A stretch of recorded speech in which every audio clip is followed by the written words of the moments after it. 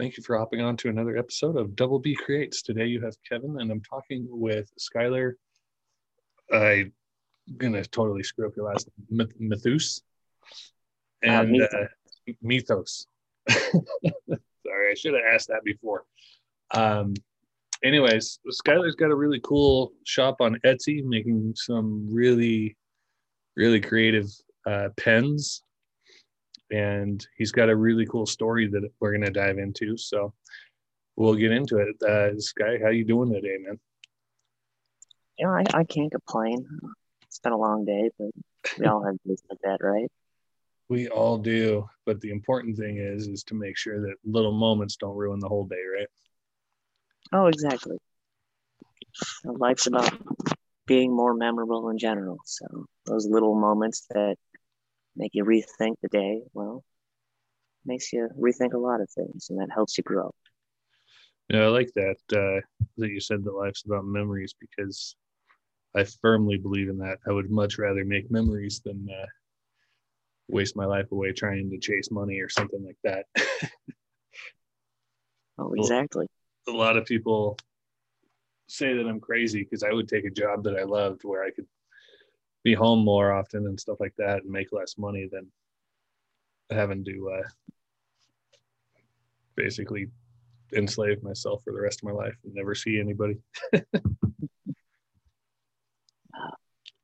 I feel like everyone comes to that point though in their life where they realize, I'd rather do something I'm passionate about than, you know, I could be the CEO of Pepsi and hate my life, Absolutely. or you know, or anything else. So you've got this site on Etsy that's pretty cool. It's go away. Etsy.com slash the Skymaker, I believe it is. The Skymaker.etsy.com, sorry. Um, They'll both get you there. you've got some pens and some lamps and some cool stuff. What got you started in woodworking? Well, that's kind of a really neat story. And that was a slight introduction from my mom, who actually is why the story is neat. Um, when I was like 4, um, she's the one who taught me carpentry and woodworking in general. But when I was about 4, and she had all these little cut off pieces from the garage. We just had a little place on post, and she said, "Hey, we're gonna build a train." And it was super simple, just put a couple nails in and it's a train. But that's what started it. From there, I've always kind of done it and worked to get better and do better and try new things that are fun. That's actually a really cool story. I've got kind of a similar background. My mom has a bunch of old cars and trucks and stuff that my grandfather had made out of wood. I guess that was his passion, was woodworking as well.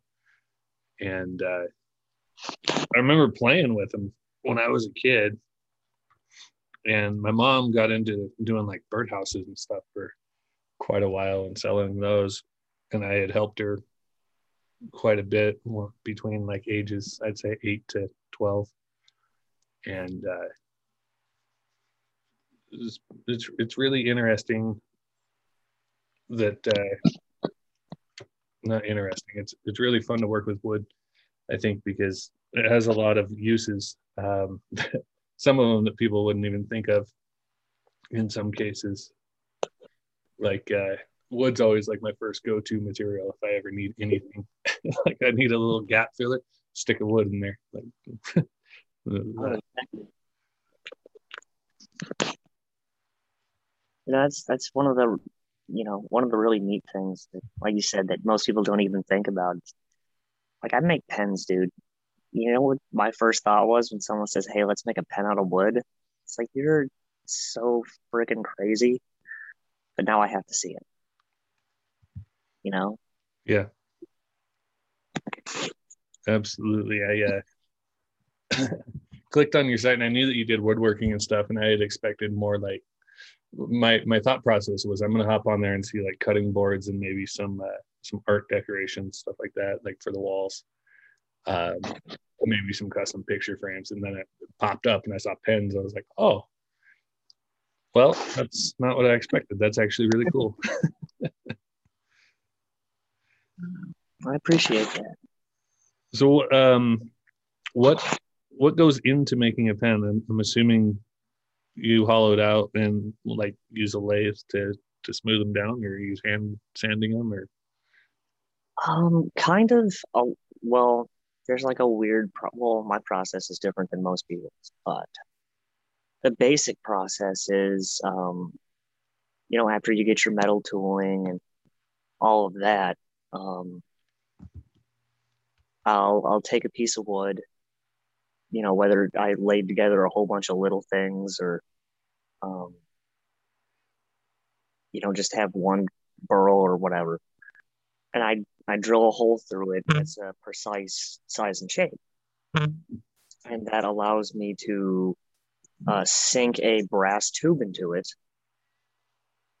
that I can use to anchor it on a lathe, and then I'll use chisels to take it down to whatever size and shape I think is appropriate, whatever feels right. And I'll use a variety of sandpaper going from, I like to start at 80 and then I'll go all the way up to 2200. wow. And yeah, that's how you really get it to shine. And then if it's acrylic or, you put a special finish on it, I can use micro mesh and I can get up to about 20,000 grit off of that. And then after that, you press all your parts together in the order that they're supposed to be pressed in, if you're lucky enough to remember that. Because, yeah, I've ruined my fair share of pens by assembling things the wrong way. It's Yeah, because you don't need directions. I can imagine it's similar to doing like a 3D puzzle. And if you forget where one piece goes, and Yeah, it's a lot like that. that makes sense. So is that your only, like, is that your full-time thing, is doing woodworking, custom woodworking and stuff, or? I wish it was, and that I'm working towards that. But currently, I make the frames for GM, Toyota, um, Ford. Like I make truck frames. I work with a company and I operate industrial presses.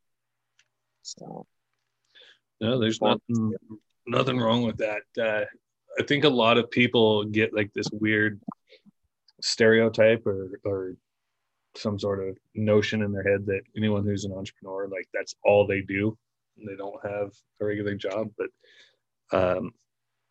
you can be an entrepreneur technically and still have a full-time job. um, you'll get the occasional person that comes out and they're like, oh, that's not your hustle, that's a side, what do they call it, a hobby, or they use some other word, but well, side hustle is what Tony Watley kind of branded it as. He wrote the book on it, I guess. But it's like a side job or like a gig. I prefer side hustle over hobby, because to me a hobby is like playing with toy cars and collecting things. A hobby is purely for fun. A side hustle it's not just fun. You're good enough at it that other people look at it and say, I need to borrow your skills. And the side hustle is also something that you could potentially master and break out into a full-time thing, I believe. Oh, definitely. Like that's the goal. Awesome. So we were going to kind of roll on a topic today, which is a first for us. we wanted to talk about health conditions and using those to grow. Absolutely. I've I've had kind of a weird health past. And I guess I'll break that down real quick. But I've had Crohn's disease and ulcerative colonitis since I was diagnosed at like 14. I probably always had it. The more you think about it, the more you're like, man, I've always had those symptoms. Mm-hmm. About 5 years ago, I had a couple tumors removed. They were neurofibroma clusters, which is it's nerve cancer. Okay. And, like I'm fine from that, but I did have some nerve damage. It's really cool. I can smack my left hand on anything as hard as I want and not feel it. Which I don't know, that sounded cooler in my head, but my mind immediately went to that movie. Which one? Mr. Deeds, where he's got the black foot and has no feeling in it. oh, I mean, I'm still flesh colored, but yeah, it's kind of like that. And about 3 years ago, I guess I broke my face and had to have that surgically put back together. That's not really a health condition. That's just like a fun fact. So, the hand with the nerve damage, does that affect your motor skills or anything like that?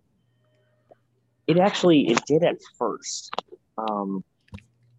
According to the doctor, nerves grow back at like 1 millimeter a decade. So they grow back real slow. And at first, because I was bandaged for so long, there was some slight atrophy, and it was almost like I had arthritis real bad. Like I couldn't, I could see my hand, I could move my hand, but I couldn't always determine what I was doing with it. Mm-hmm. And that slowly got better. I taught myself some physical therapy exercises, and from there it kind of blossomed back into like regular usage. I can do everything but feel with it now. So like I'm teaching myself sign language, and I can do I can do an interesting number of signs, but not all of them. Sign language is really cool. I know one person who's a professional ASL interpreter, and I know a couple of people that speak it. My one daughter is semi-fluent with it. I think it's something that's gaining a lot more notice as of recently than it has in past years. I see a lot more people starting to talk about it. That's fair, actually, and it might just be, the internet makes it easier to connect with other people who do it. But sign language, it's not like just for the deaf. People who are autistic, mm-hmm. They have a tendency to respond to sign language better than verbal communication. So, a lot of people are learning it for that. And then there's a lot of people who are like, well, my friend's deaf, or like my son's autistic, and like I need to learn it too now. So it's bilingual via, I don't know, need and passion, I guess. Yeah, that's really cool. How long is it, like, since the hand surgery and all of that, how long is it taking you to get back to normal with it, or at least feeling like it would be back to how it was?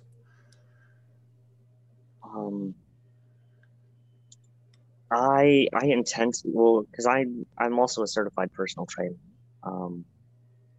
That's just, it's like, hey, let's do this. But it took me maybe 8 months to get like function of my hand, like back to normal. Like I still can't always feel everything, but After those first 8 months, then it was, I can do anything fine. I can go back to work. I can, whatever. What do you think the biggest struggle was in terms of recovery? The biggest struggle, probably mindset. If you, because you do get like a phantom limb thing when you have nerve damage, but it was, is my hand ever going to go back? Am I ever going to be able to type right? Am I ever going to? And it was like a rabbit hole. Mm-hmm. You have to be able to get yourself in the mindset of, what, this is fine. It's going to get better, and I'm going to make it better, and it's not even a big deal. Let's go. Do you, how do I phrase this? Did you have any mental struggles like that with your other diagnosis as well? I did.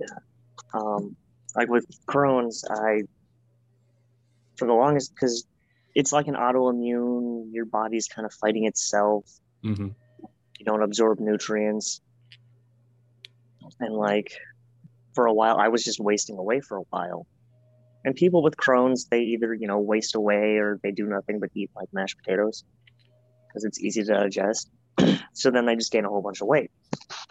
But people with Crohn's don't necessarily live that long because it's, harder to take care of. So I had that mindset at first, probably up until, oh gosh, college even. But I was like, well, I'm not going to live that long. Might as well do what I want. Don't have to worry about anything. I'm dying anyway. Might as well, once again, rabbit hole. Like once you start down a weird or off or just even bad mindset, it's so much easier just to cascade and snowball it.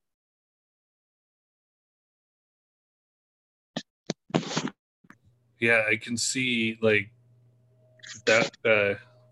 Hearing news like that would definitely mess with anybody, I would assume, um, because then it's uncertainty of the future, and that leads into what's going to happen here, what's going to happen there, and like you said, you just kind of rabbit hole.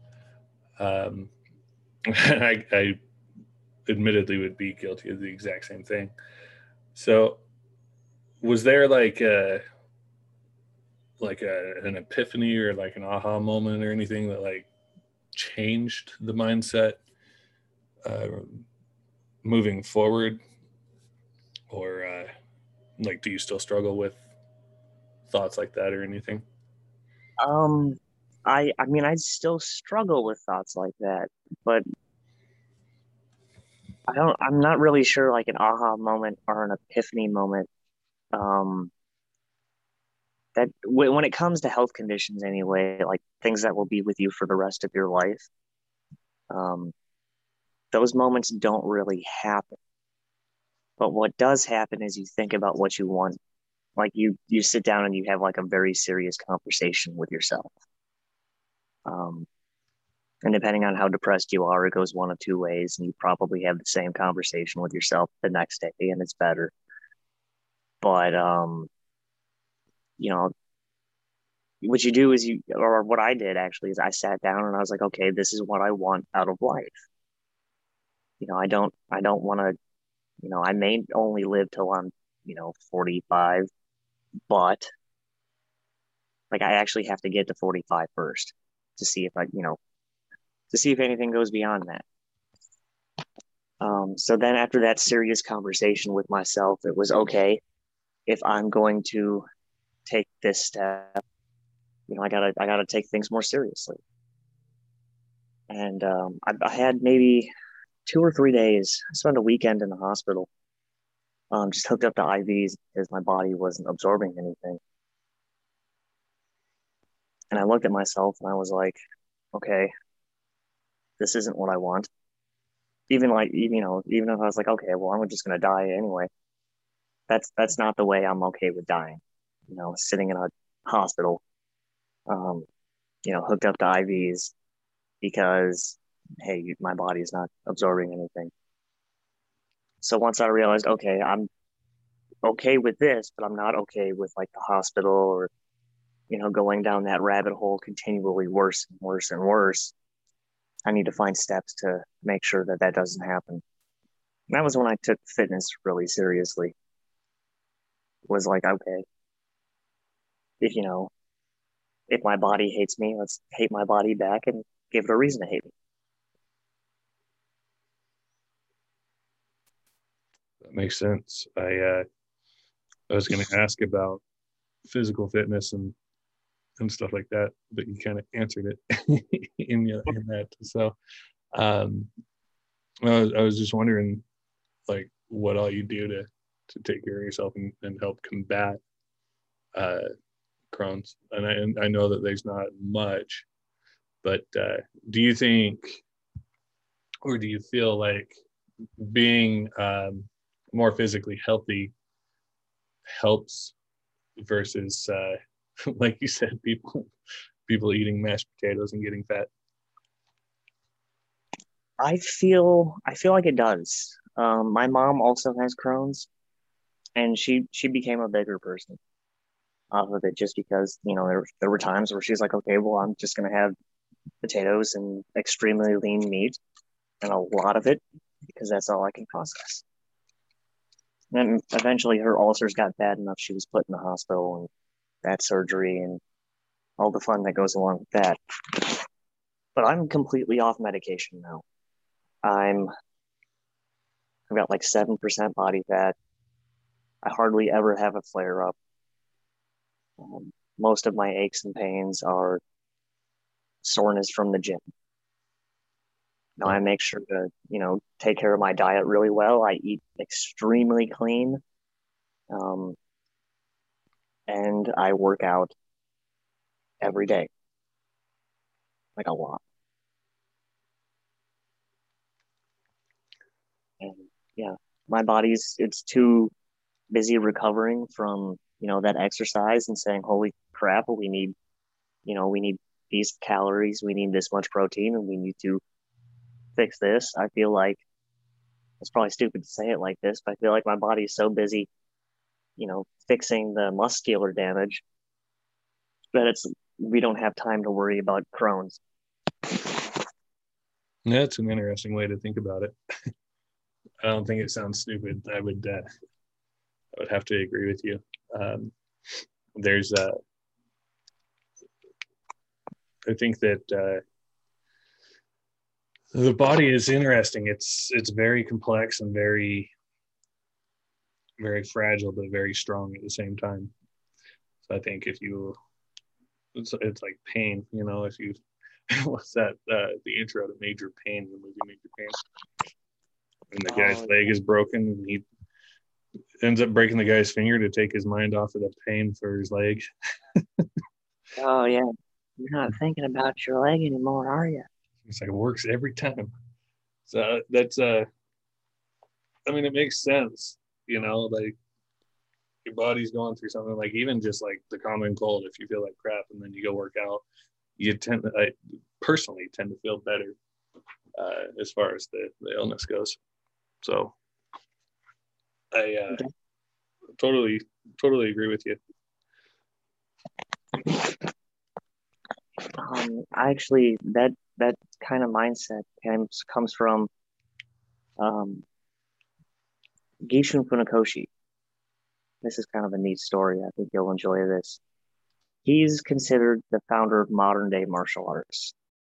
Um, he and 5 other practitioners um, went to the Emperor of Japan around the turn of the century. Well, okay, early 1900s, like 1908, and presented martial arts. And they impressed the emperor, so they said, okay, absolutely, you can practice and teach and all that.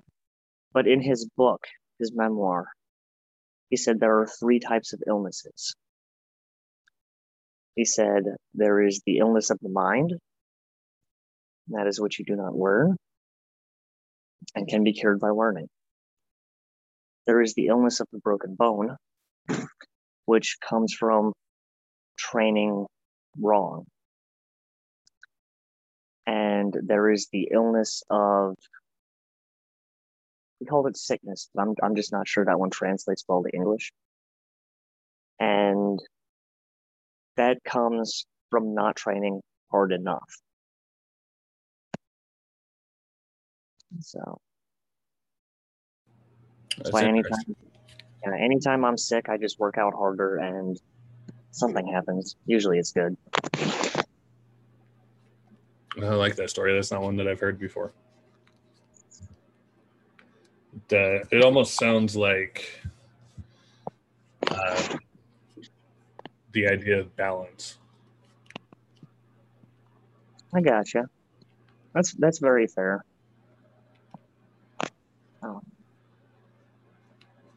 Because, you know, like in all things, you know, you're gonna feel worse if you don't know what you're doing, or you know you're not doing it right. But if you do it right, you do it hard enough, it, you know, becomes so much better. Yeah, I completely agree. If you train wrong, you get hurt. You train right, and do it hard. It might feel like it hurts for a couple of days, but if you don't train at all, then you're gonna end up in a slump and be unhealthy. So, I like it. That's really good. I'm gonna be thinking about that one for a couple of days. I gotcha. Well, I'll have to send you a copy of the book. I've got an extra one floating around here, I think. Okay. It's a neat read. It's kind of like philosophy, martial arts, all that kind of put together. So, you do this awesome woodworking now. So you said hopefully that you can go full time with it. What are your plans for the future? Well, the biggest thing I need to do is I need to, you know, I need to scale up and kind of get out there. So I'm rebuilding the shop right now. I'm I'm gonna start streaming on like Twitch and YouTube because what I do on Facebook Live is super cool. You know, and I do one at least 3 times a week, but it's, you know, it's just me finishing the project. I can't really crank up a table saw on Facebook Live and try and pay attention to my phone and, you know, what I'm doing. But if I stream it, that'll allow me to, you know, kind of get it out there. It's less intensive. And I'm also doing an event. I did one for Star Wars recently, but I'm doing, because Memorial Day is in May, right? I think mid-May. Um, I'm doing a limited edition run of military pens. You know, each one's going to be colored and based off of the branches of the military on a semi-automatic kind of looking pen, and it'll click just like a Glock, just like a handgun. And it'll be little things like that, little interesting different steps along the way. Very cool. I was thinking it would be really cool just to maybe do like a time lapse video or something. Oh, definitely. Start to finish. I just have to be smart enough to record it. It's always a learning curve, especially with technology and the way it changes so fast. True. It's also hindsight's 2020. So I'll make something really cool, like a bookshelf, or, you know, I think the lamps are really cool. And then I'm finishing up and I'm like, man, I could do a really great time lapse of this. Could have.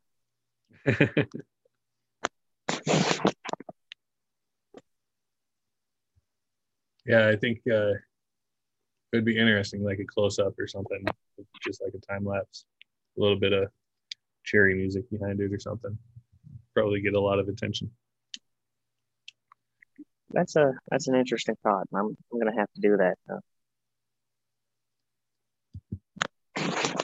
So, are you like just sticking to pens and like you've got the lamp and a cutting board, and are you planning to expand that or stay straight like right into that niche that you're in now? Um, Custom pens are kind of my bread and butter, but I do want to expand. Um, and I guess I don't know, my Facebook page, like my personal page, you just that has like all of what I've done recently. But I'd like to start doing more furniture, and I'd rather do, custom commissions, because what I really enjoy doing is, kind of sitting down and talking with someone kind of like this and hearing them talk about, I don't know, you said, your grandpa made all these really cool, um, wooden cars and stuff. And to hear stories of you playing with that or playing with those as a kid and, thinking about them, and then you're like, man, I have them in a box somewhere. That story alone would make a spectacular display case. Not because, it's a great display case in general, but because it has that much more meaning. It has memories attached to it. Even if one day you decide, you know what, you got to get, or your wife or spouse or, you know, someone just says, hey, you know what, get rid of these trucks and cars. And, I want them gone. And you're like, okay, sure, whatever. You still have that display case and you can put, anything in. And it's going to be linked to that memory. And it's going to make you smile every time you see it. I like the idea of that. Um, Kind of doing like a display case shadow box sort of thing. Because I was thinking they're not in my possession, but if I could get a hold of them, it would be really cool to watch my boys, like my kids have them as adults, because like I had never met my grandfather. He passed like 7 years before I was born, but between hearing the stories and seeing the stuff that he made, I kind of know what he was into and stuff like that. So you get some sort of connection to your relatives. Exactly. And that's what I really love doing. Like my favorite pen today was a super simple pen. It was tulip wood with a turquoise Celtic knot inlay. I did it for a friend because it was her mom's birthday. Oh wait, no, it was Mother's Day actually last year. Not her mom's birthday. That was a different one. But she told me about her family and about her struggles, about her mom's struggles, and how she has all these letters her grandma wrote. And they weren't necessarily letters to her. It was like a journaling experience.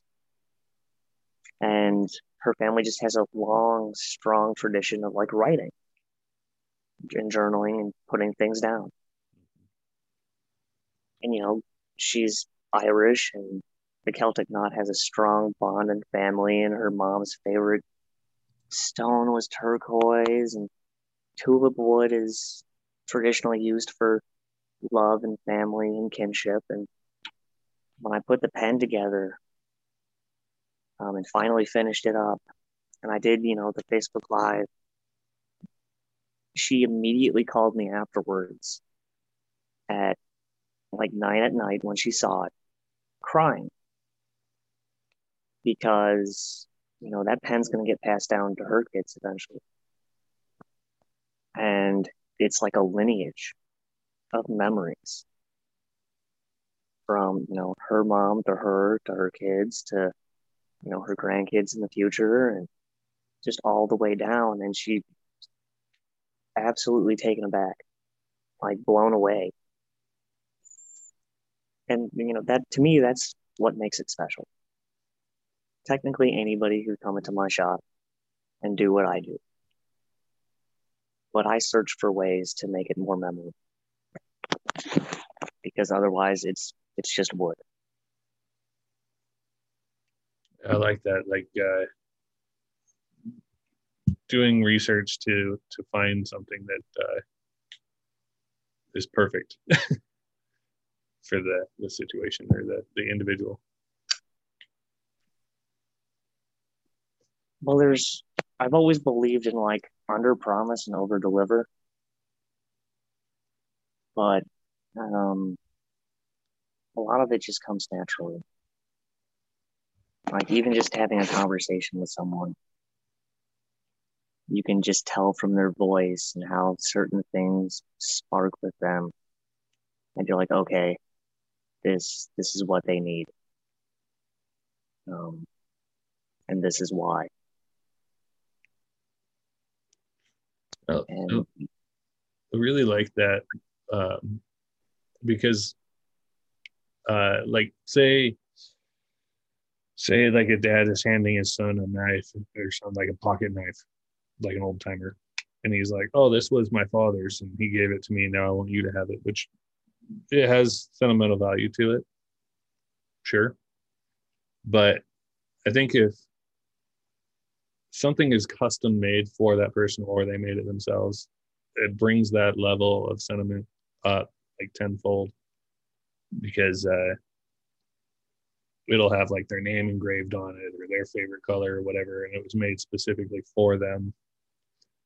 Um, I just think that the custom made things like that are definitely a better quality, but b they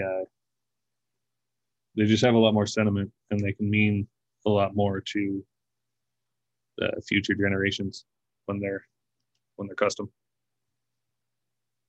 oh, definitely.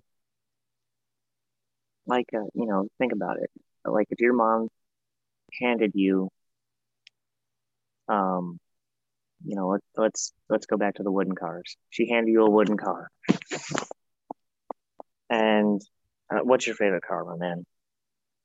Like a real car, Yeah. like a 53 Studebaker. Okay. Let's say she handed you um, a 1 to 10 scale model, hand carved, hand painted, uh, Studebaker, and she said this was made out of, let's call it the timber from your house that you grew up in, where you originally played with those cars that your grandpa made. She says, I always remembered you loved playing with those growing up, and this is the car you will have one day parked in your garage, delicately covered in a canvas, you know, cloth cover. This was made from the timbers, made just for you. There's only one like it. I want you to have it.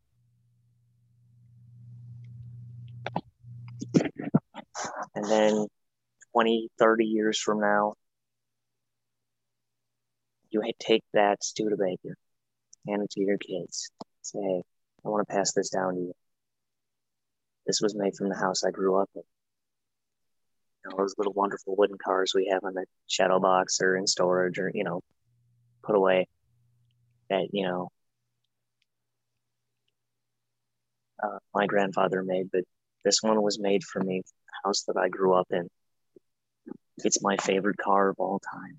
And it means so much to me because my mom thought about me and said, hey, let's have this done. Let's get that Studebaker. It's not it doesn't run yet, but one day.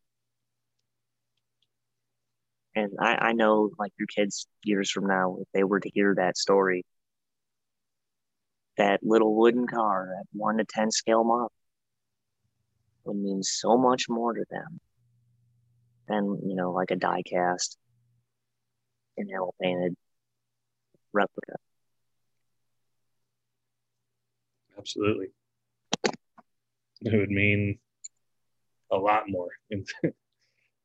um, and that's really cool that that you're doing stuff like that. Like I really like that story with the Celtic inlay and stuff, because that is kind of the same thing. You're building these products for people that can have those sentimental value attached to it. I think that's really cool. You're definitely in your craft making memories for people. I appreciate that. So on that note, we do ask one question on every interview. I want to know how you would define success in your life. Find success. For me, success is the day I wake up and look in the mirror and realize that I'm still here, working towards my goals. I've accomplished some goals. I have more to do. Today's a great day. Go do it. Every day is a success as long as you push aside the weird things in life, like drones or just a rough day yesterday. Get up, look yourself in the mirror. I tell myself today's going to be a good day. And to me, that's success, because that allows you to grow every day. I like it. I like it a lot, because I think that everything's going to be like a rung on a ladder, like, oh, I hit this point, now what? Like, you're always going to have something new. But yours is, your definition that you just gave me, it pretty much covers that, because like, yeah, I've accomplished some stuff, and I'm still working towards my goal. And as long as you're making steps towards those goals and achieving them, then successful. I like it. I appreciate that. There's more than one path up and down. Just because, you're just different. I think that's important. Absolutely. Well, I'm going to put all of your links in the description for the show. It'll be up Monday, and I'll send you the link when we do get it live. I want to wrap this up, try to keep it a little bit short so that we're not running over today. But I want to thank you so much for hopping on and sharing some of those stories. The story about the car and the house and being custom made and stuff like that, definitely going to stick with me. Appreciate that. Always make time for